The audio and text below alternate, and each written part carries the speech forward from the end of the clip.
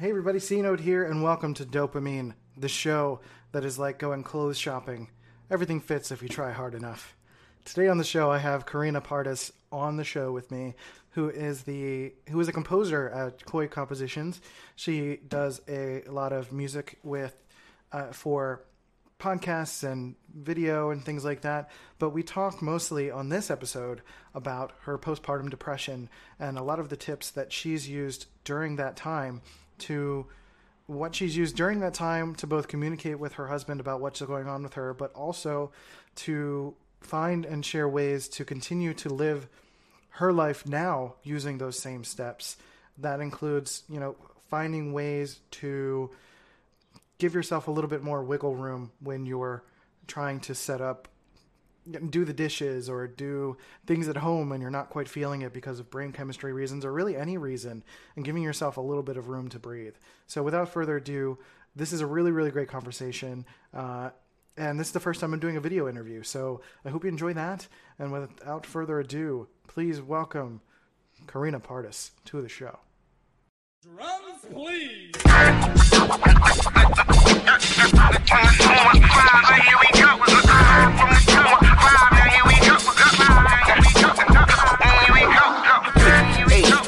H-I-L-L-Y, North, West, South, West, Side, right, H-I-Y, yeah, now here it is.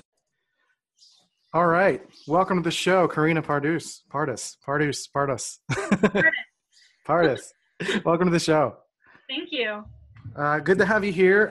So tell us a little bit about who you are, what you do, and if you've had experience with any kind of mental health issues in your past. Awesome. So I am a composer. I write music for podcasts, brand audio, and video games. And I've been a musician my entire life, and it's awesome. I love music. It's great. And then I am a wife and a mom of 3 kids. My oldest is 5, and then I have a 3-year-old and a 1-year-old. And I experienced postpartum depression with my first baby, but not until after I weaned her at about 14 months. So it's over a year after she was born. And I thought that postpartum depression happened sometime within the few months right after you gave birth. And so I didn't even know it was postpartum depression until it had been going on for quite a while. And it was really an experience. And then I also have a sister who suffers from depression and anxiety. And lots of friends that have mental health issues. So it's been a part of my life for a while, but only 5 years ago four years ago, a year after my daughter was born, did I experience it myself. Right. Yeah, it's kind of interesting because I thought the same. I thought it was something that would happen basically immediately. Baby comes out and you're like, oh no. I'm depressed. No, that's not it at all. It can actually, postpartum depression can be diagnosed anywhere after 2 years, up to 2 years after you have a baby. Wow. And I didn't know that. I knew that postpartum depression was a thing, and I knew it was real, and I knew to look out for it. But after my baby was 3 months old, I stopped thinking about it. Just, oh, I didn't have it. That's great. I'm lucky me. Right. And that wasn't the case at all. And it was a really, really interesting experience. Yeah, it just kind of crept up on you, I'm sure. Yeah. I just, all of a sudden, I didn't want to do anything. I would wake up and I would put a robe on and I would sit and I would watch TV all day, and I would get upset when my daughter needed me. I mean, she's a 1-year-old, right? She's going to need me. But I started just, never neglecting her, but just, again, okay, I guess I'll feed her. I guess I'll change her diaper. The things that she needs, her basic needs. Right. And I just thought I was being lazy, so I hated myself. So there was a lot of negative self-talk a part of that too. Like, why am I such a lazy bum? Like, I'm a bad mom, all of these things. Until probably 5 months into it, my husband was like, okay, this is like a consistent thing now. It's not just you being lazy. There's something more happening. And when I realized that it was postpartum depression, I had a label for it, and so I could actually work on fixing it. Right. Yeah. So, obviously it's something that you don't really catch the first second it happens. You know, you're kind of in it for a little while, and you're like, oh, this is this. Were you able to kind of trace back a little bit to see like exactly when this started and how it started to slowly manifest in your life? Yeah. So when you are breastfeeding, it releases serotonin and all those happy hormones. Right. And so I weaned her pretty fast at 14 months. I didn't really ease into it. It wasn't completely cold turkey. Like I would feed her first thing in the morning and then right before bed at night, and that was it. Mm-hmm. But even that only happened for 2 weeks before I was done breastfeeding. Right. And so my body just had an imbalance of serotonin to no serotonin, and then it just went into a lack of that, and so it pushed me into postpartum depression from that. Mm-hmm. So for me it was breastfeeding related, I guess. Right. So what was like the first course of action you took once you started to kind of realize that this was a thing? Did you start to do your own research? Did you go to a doctor? How did you approach it? So I actually did not go to a doctor. Probably could have, should have, but that happens. I am a very self-reliant person, and so I was like, no, I don't need a doctor to help me with this. Right. Although I would not recommend that for other people. It probably would have been easier to figure it out with the doctor. Uh-huh. But the first thing I started doing is I just started setting a schedule for myself. Mm-hmm. I found that if I had something to act on, it was easier to get up and do something, because my depression was manifesting in not having a desire or motivation to do anything.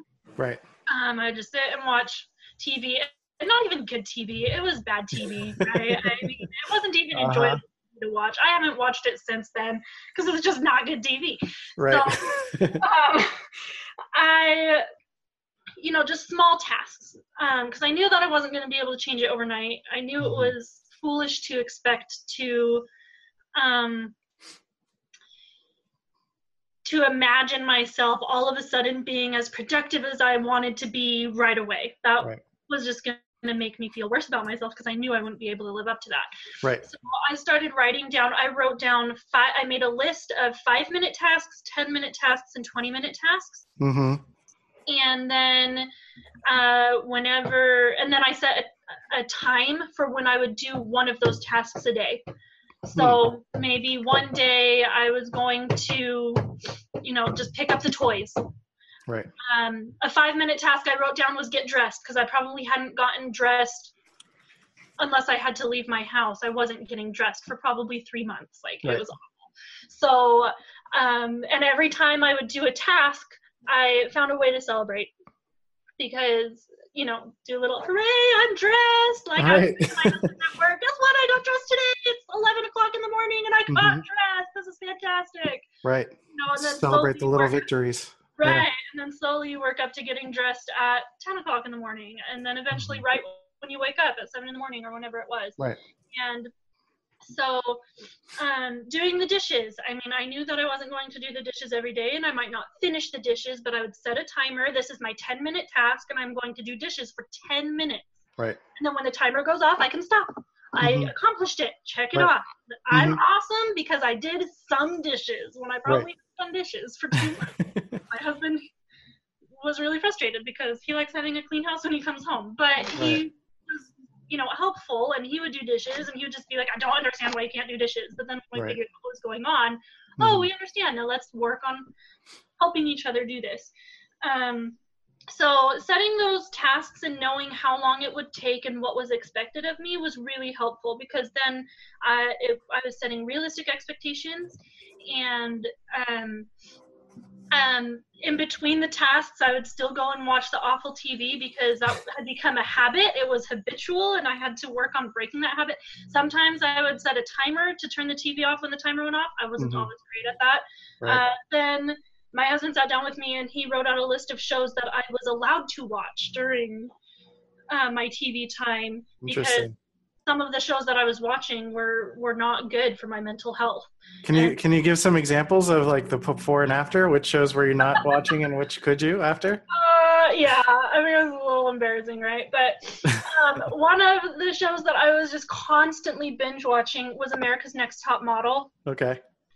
That's in the ballpark of what I was expecting. Right? I mean, like, it's a love-hate show for me. It's a great show, but at the time, it was just really, really bad for me because I was still in postpartum body mode. I was not my best, and I kept telling him, like, no, it's fine. I love watching the art of the photography because I really do love that. Right. You know, it's not about anything else, but then he started pointing out to me things that he noticed about how I was comparing my body, like I was body shaming myself based on this model show, right? Which is not healthy for any state of your life. Even now that I don't have postpartum depression, it's still not a healthy thing. Right. So things like that. And so he was like, okay, if you want to watch America's Next Top Model, fine, but only watch one episode a day. You cannot watch 7 episodes of America's Next Top Model every single day, Karina. This is not good for you. Yeah. And eventually I stopped watching that. I was also like watching the news constantly, which a little news here and there is fine, but when you're watching 5 hours of news straight, like it gets really depressing. Yeah. Because newscasters don't make money by saying good things that are happening, right? I mean, it's not the good news show. Yeah. So I was inundated with all the terrible things that were happening in the world, and knowing about that isn't bad, but I was surrounding myself with it, and I was immersing myself in that, and so it was not helping my mental state at the time. Right.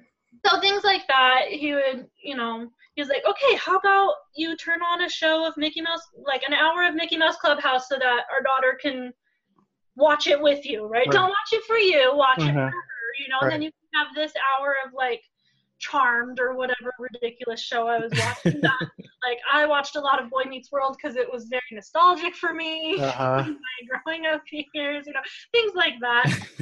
And then eventually he graduated to, he's like, okay, how about you start watching one movie? Like instead of being on a TV show where it's never ending, turn on a movie, and after the 2 hours, you turn the TV off and you're done with the TV for the day, right? So we just set little goals like that, and that was really helpful for me to be able to be more aware of how my environment was affecting me and how I was reacting to the environment that I created. I was in charge of that environment because it's my house. Right. I was mostly home all the time. Right. And, you know, there were one of the 20-minute activities was go outside for 20 minutes. And I was actually set a timer for 20 minutes. I'd be like, peace, I'm leaving. Like, whoever's outside in our little court area in our apartment complex is like, oh, sorry, I have to go inside now because it's overwhelming to me to be with you guys for so long without an excuse to get out. Nope. Peace out, sunshine. I'm done. Like, oh, I gotta go inside. And one of my friends was like, why do you set a timer to go back inside? And I was like, I don't like want to be trapped out here with people right now, which is weird for me. I'm very much a people person. I'm very extroverted. But it was nice having that. I mean, eventually I didn't need that excuse, and once I went outside, I stayed out until it was lunchtime or until my daughter needed to go inside for whatever reason. But it's just those little steps to take to get to that point. Right. So that's a really, really strong breakdown of, you know, a lot of tactics that I've used personally as well, you know, in terms of giving yourself kind of baby steps to go try little things and kind of realize that what you're experiencing is different from the norm, quote unquote, normal stuff. You know, so it involves a different kind of treatment, you know, to look at yourself in a different way, to allow yourself to, the doing the dishes was a really good example because I've had plenty of days like that even now, but I'm dealing with cyclical depression. So I go through mania to cyclothymia, which is mania to depression. And I'm recently, you know, yesterday was horrible and today I feel great. So it's kind of weird. That's exactly how it is. It's like one day, like I go to bed with anxiety because I'm like, I don't know how I'm going to feel tomorrow.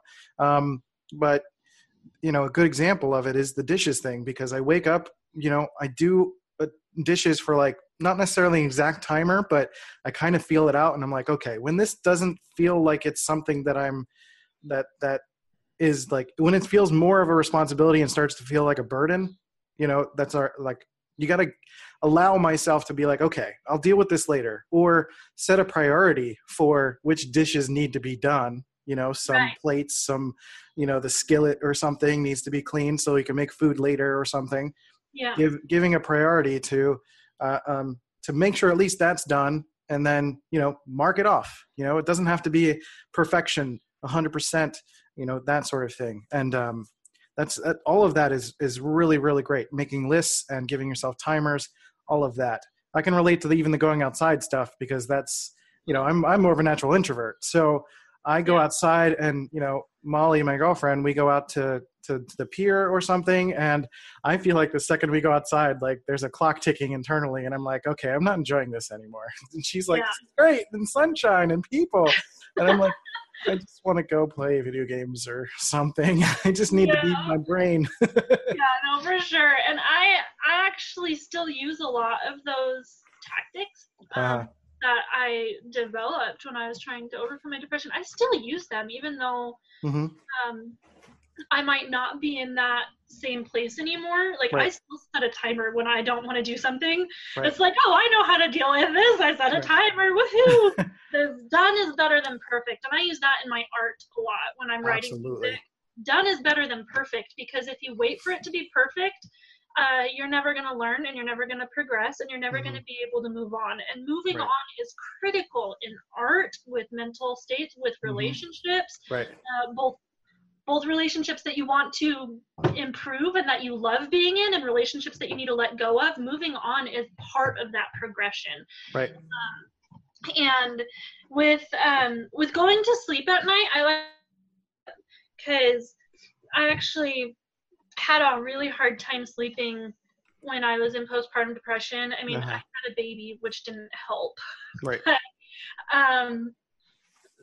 But even when she was sleeping great, I wasn't sleeping great. And so I started doing some research about sleeping, and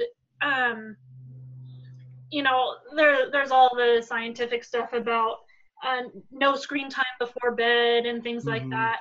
But I didn't like that one very much, and I didn't want to listen to that, so I needed something else. But things that I found that actually worked were gratitude practices and mindful breathing. So there's actually a psychologist that I was reading her book called The Strength Switch. Okay.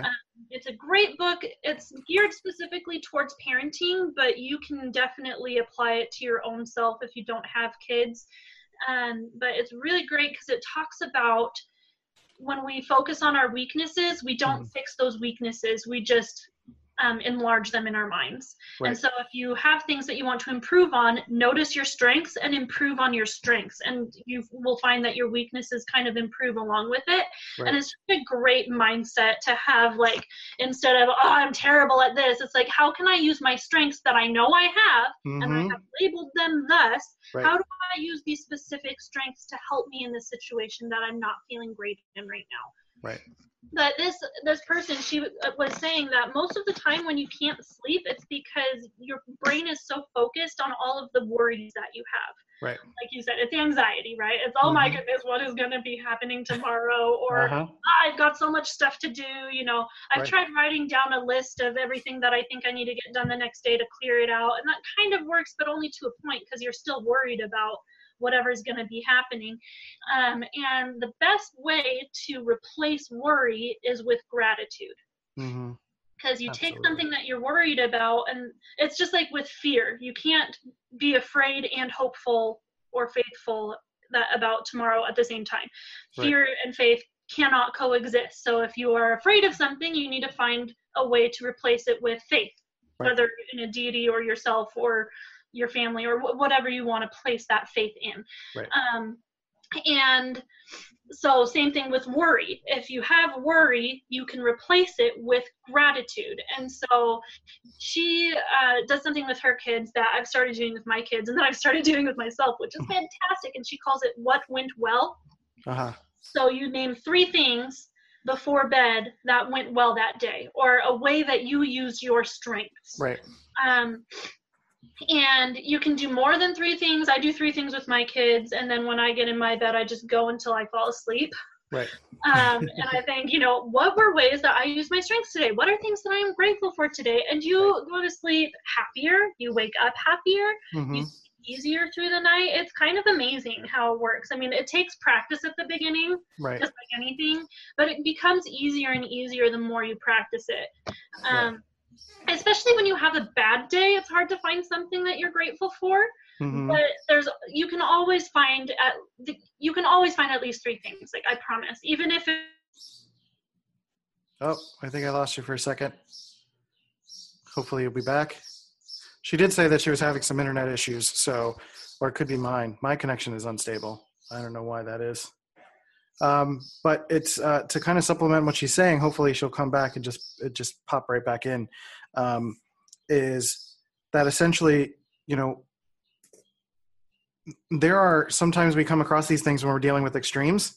And these are things that everybody can use in everyday life to practice a better sense of gratitude and reconnect. Hi. Hi, there we go. Sorry. That's all right. I was just filling in the gap while you came back. So. Perfect. So yeah, even on a bad day, I promise you can find at least 3 things that you're grateful for. There were so many days that it was like, I only cried for 2 hours instead of 5, or whatever it was. Right. I got dressed today. I had inner strength and discipline, and I got dressed, and that can be something that you're grateful for. Right. Every little thing. Little thing. It does not matter how big it needs. It doesn't need to be big at all. It can be the smallest thing. But as long as it is meaningful to you, right. That is a great way to help calm your body down, and it actually sends signals to your brain. Right. So just like anything in your brain, the more you do it, the deeper those neural pathways become. Right. And so the easier it gets to see gratitude. So even in the moment when you start having a panic attack, or when something terrible starts happening, your brain will automatically start switching to what good do I see here? What strength can I have here? Because you've been practicing it daily. Yeah, absolutely. That's so good. I do want to kind of pull back to a little bit of the postpartum stuff, if you don't mind. Of course. Asking more specifically your relationship with your husband as a result of everything that's going on. Oh, I think I lost you. You froze, or you're standing really still. When she comes back, I'll ask her about it. I wanted to ask about how the postpartum stuff, and her connections with her husband, and stigma as a result of that. But to kind of, again, supplement what she's saying about sort of celebrating all the little victories, it's something that is important for us to do, even as regular people living day-to-day lives. I think she's back.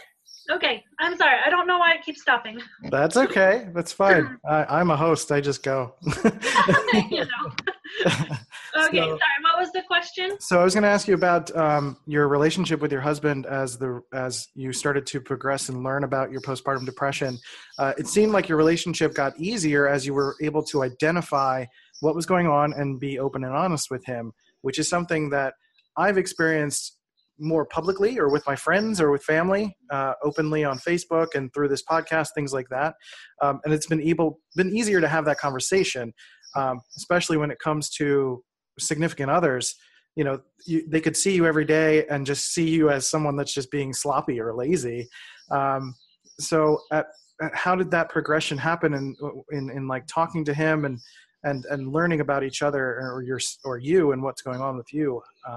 How did that strengthen your relationship, if it has? Yeah. So I think at the beginning, before I knew what was happening, I did a lot of apologizing and I did a lot of faking it to try and make it not seem like I was as bad as I thought I was, because I thought I was being a terrible human being. Right. So he would text me when he was on his way home from school or work, and I would just, in a mad rush, feeling guilty, try to get the house looking somewhat okay. Right.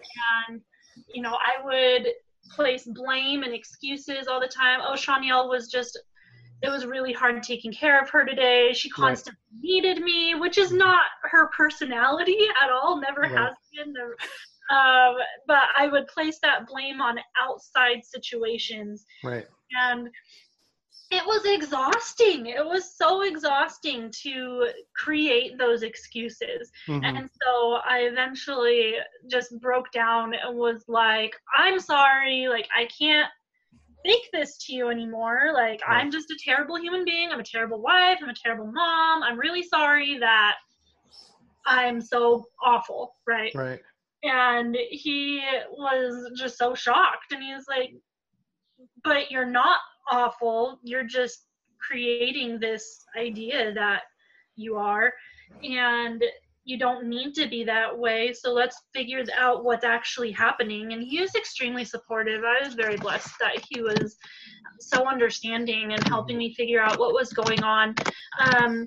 And so he just started checking up with me through the day, like, hey, on a scale of 1 to 10, how has this morning been? Right. Right. And so knowing throughout the day what my scale was, you know, some days I was a 6, some days I was like a -5 or whatever, helped him know what to expect when he came home, so that he wouldn't get upset if the house was a mess, so that he wouldn't get so upset if I wasn't dressed. Because it's nice for a husband to come home and see his wife look nice. Like, right? I mean, same thing when I worked. When I came home, it was nice to see John put together, and you're excited to see them more if they look nice. Yeah.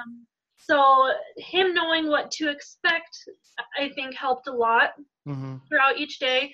And then when I would say, oh, it's not getting better, he would be able to remind me, no, yesterday was a 4 when every day before that had been a 2. So there are, you know, ups and downs, but there have been ups, and that's the important thing to remember, that you don't always see for in the moment. Right.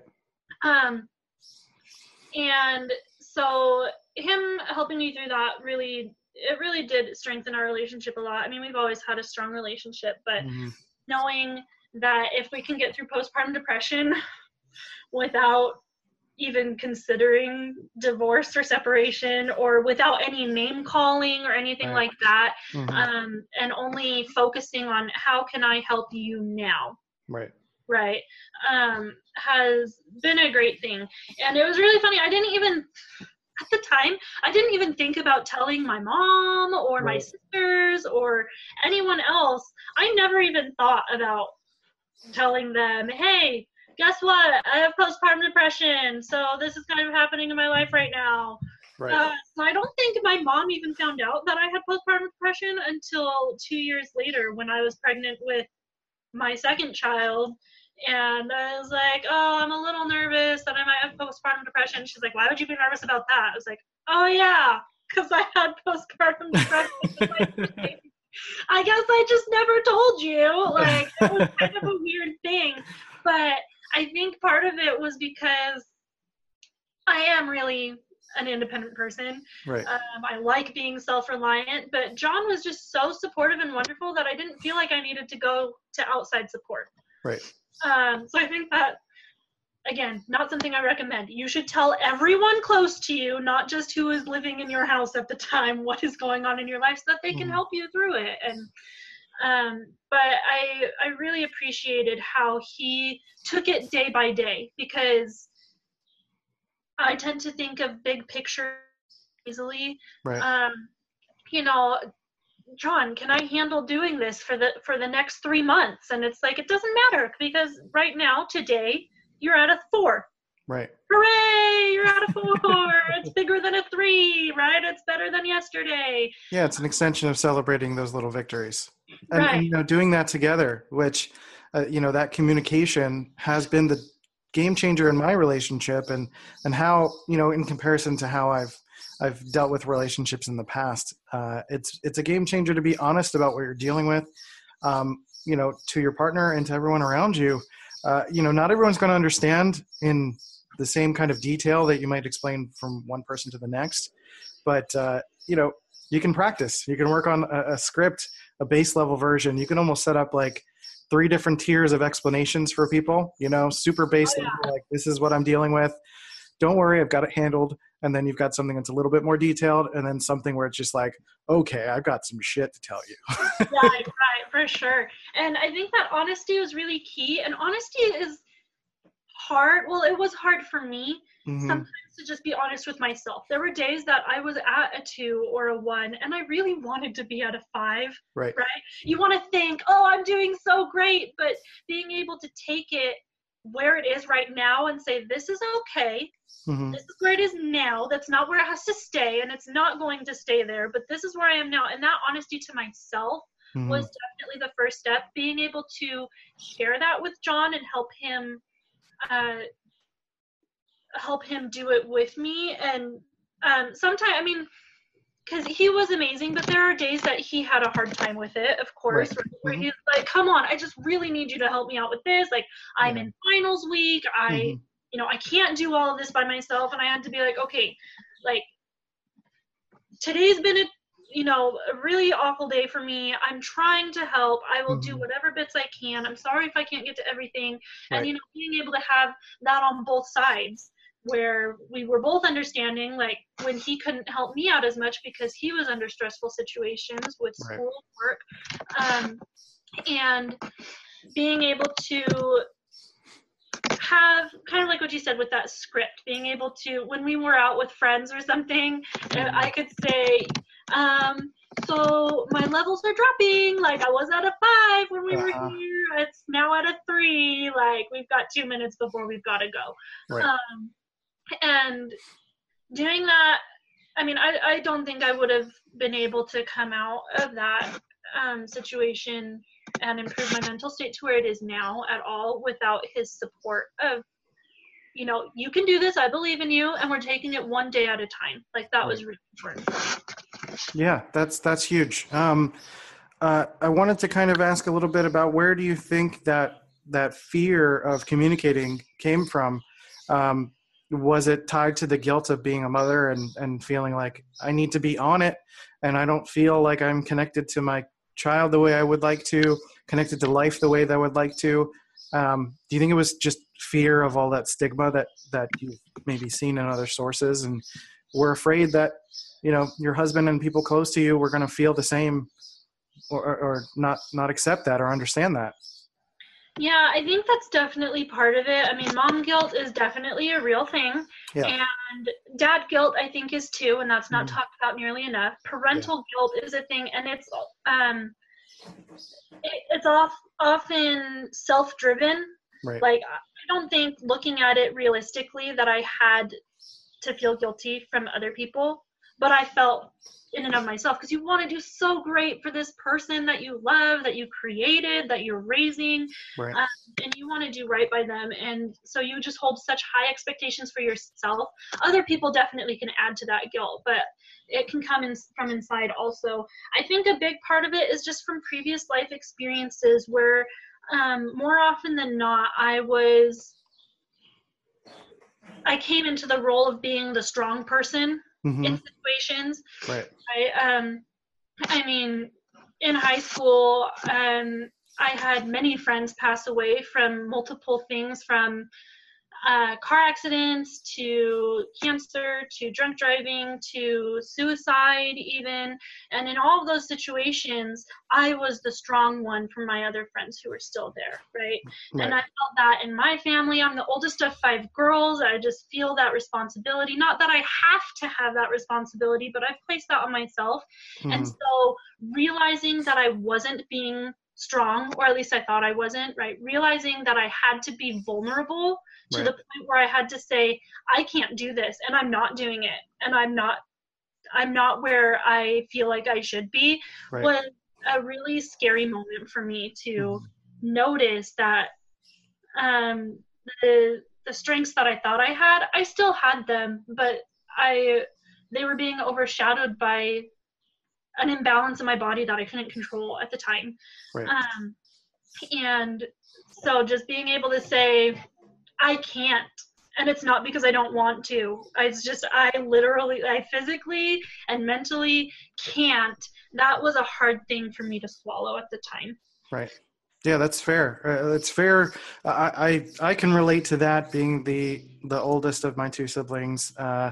I've got half siblings that are older than me, but basically the three of us grew up together. So I've always been the one that has to be the successful one, or the one that's got their shit together.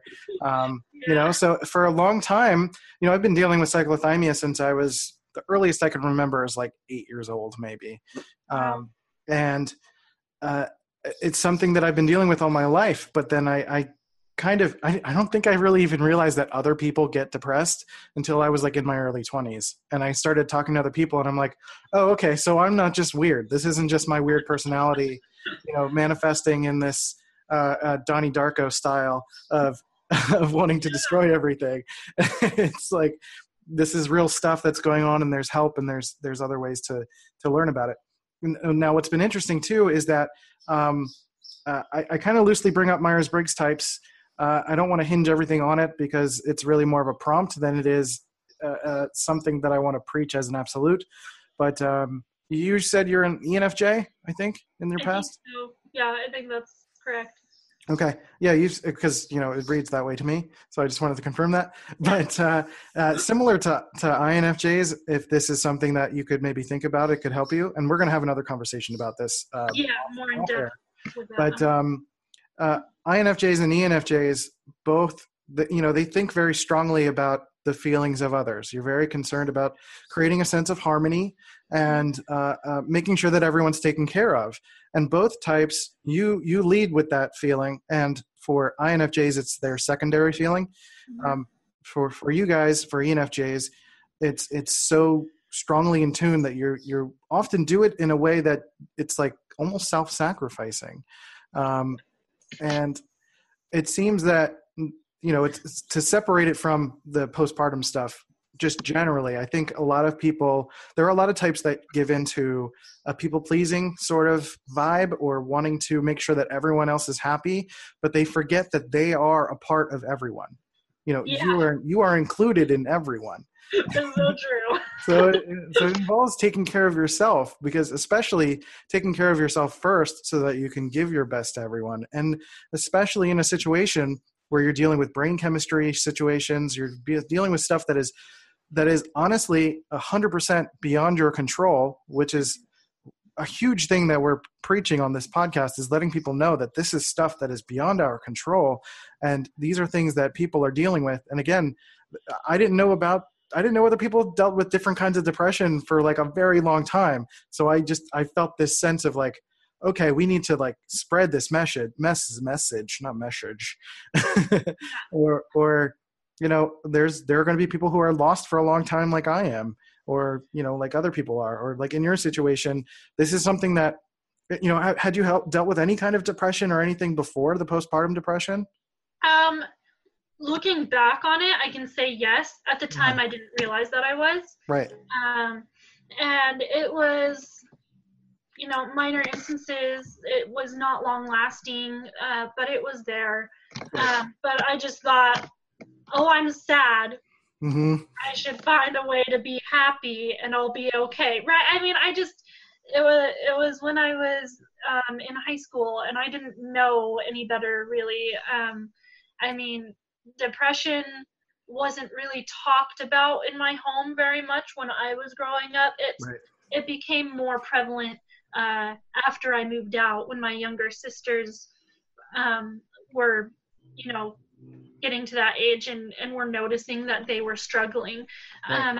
And then it became a more open thing. But when I was home and growing up, it just wasn't talked about. It was, you are in charge of your attitude. You can choose to be happy. And I think for the most part, for most human beings, that is very true. Right. And even with depression, we can still have control over our attitude, even if we can't control how it's manifesting from day to day, right? There's a difference between having a bad day because we choose to be grouchy, and a bad day because our brain chemistry is acting up, right? There is that difference. But I didn't think that brain chemistry had anything to do with it at the time. Right. And so thinking about, and I think that a lot of times when I did come out of those small pieces of time in my life, that it was driven by other people. It was, they need me right now, Mm-hmm. and so who cares about me? I don't. So Right. let's just go. Let's get moving. Uh-huh. And I think reaching out to other people, I mean, even if they don't know what's going on in your life, being there for other people is a great way to help whatever situation you're in. There's some magical thing about helping others that makes you feel better, right? Mm-hmm. And that improves the quality of life. Right. And so I think that's why I was able to stay out of it Right. more.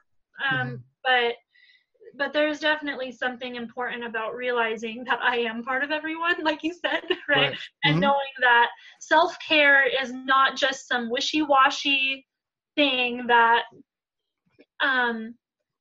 It's not some spiritual mumbo jumbo. right, it's not. And it's not a weak thing either. Right. Taking care of yourself, putting a focus on self-care is a strong thing that needs to happen to improve your life and the lives of other people around you. And it's not exclusive to mental health. No, not at all. In terms of mental illness, rather. Right. Because it's something that I've been making more and more correlations these days to, I deal with the extremes. So I go into mania, hypomania, which is like a lower form of mania, and depression. And I see the commonalities or the correlations popping up in other people who are seemingly normal.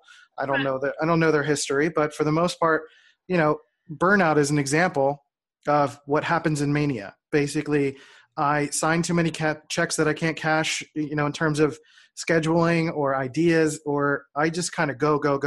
I plan things. And then once it gets to the point where I can't fulfill all of those needs, I crash. I crash in a depressive way. Whereas people do that, every week. They're trying to get to Monday, or they're trying to get to Friday rather, and enjoy the weekend. There are lesser extremes of those things that I think are still useful for people who are not dealing with mental illness to consider in their lives, celebrating those little victories, setting timers for little activities that they have to do every day, not watching too much, America's Next Top Model or Project Runway or Bravo. Right. These are all things that we end up coming to terms with, or learning or understanding through extremes. And what I'm hoping to achieve, and what you've helped me in this podcast to achieve, is to help people understand that it doesn't have to get to that extreme for you to take those things into account. Right. Yeah. And I still use them. And it still blesses my life every day. I mean, even though and we all experience depression in whatever form differently from each other. Like my postpartum depression is very different from my best friend's postpartum depression that she had. We can still empathize with each other, but we don't know exactly what everyone else is experiencing. And taking that empathy in mind for yourself and other people, I think is probably one of the best things that I learned how to perpetuate even after that experience. Awesome. I think that is a really great way to end. Yeah, perfect. So yeah, thank you, Karina, for being on the show. This was a fantastic conversation. Why don't you give everyone a sense? So we didn't really get a chance to talk about the music stuff. We kind of talked really heavily about the postpartum depression stuff, but I do want to give you a chance to promote your music stuff, and then maybe I'll have you on again in the near future, and we can talk a little bit more about music, because you saw my guitars early on before and got really excited. And we both make music, so I think it's something that we can talk about, and even related to mental health stuff, because it's something that is fantastic for that. It is. It definitely connects. I would love that. So my music business is Coy Compositions, COY Compositions, and you can look me up on YouTube or SoundCloud. I have a Patreon page if you want to support me there. And I am just getting more and more into video game style music, and not as much orchestral, but I still do a bit of both, and it's really great. So I also have a Facebook business page if you want to follow news on there, or Twitter or Facebook or Instagram, all of it. So I hope to see you there. Yeah, that'd be rad. I'll send you some of my stuff too, because I've been recently diving into playing with chiptune stuff and I love chiptune stuff. Drum machines. So My theme song on my other show, C Notes Media Madness, that I'm starting to launch soon, the theme song is a chiptune type of track, so it's Perfect. pretty exciting. Sounds great. But yeah, we'll have you back on to talk about music stuff in the future. But thank you again for being on the show. You're welcome. Thank you so much. Sweet, thank you. Hey, you beautiful human. Thanks for listening to Dopamine. I really appreciate it. If you thought this was a dope show, then you should wait until next week. But also, while you wait, you should go to iTunes and Stitcher and leave a positive review. Positive reviews help me to fill up my dopamine tank. Otherwise, you could send your friends to dopamine.life to listen to the show, or HiMyNameIsChristian.com to get the latest updates. I'll catch you later. Baby, I'm a fiend. Oh, you know you got me going off your dopamine. All I need is for you to put me on to the recipe. Yeah. Ooh, purple flowers, candy showers in the air. You dance for hours as I watch from overhead. It's a my thing. You got me going off your dopamine. Yeah, it's a my thing. You got me going off your dopamine.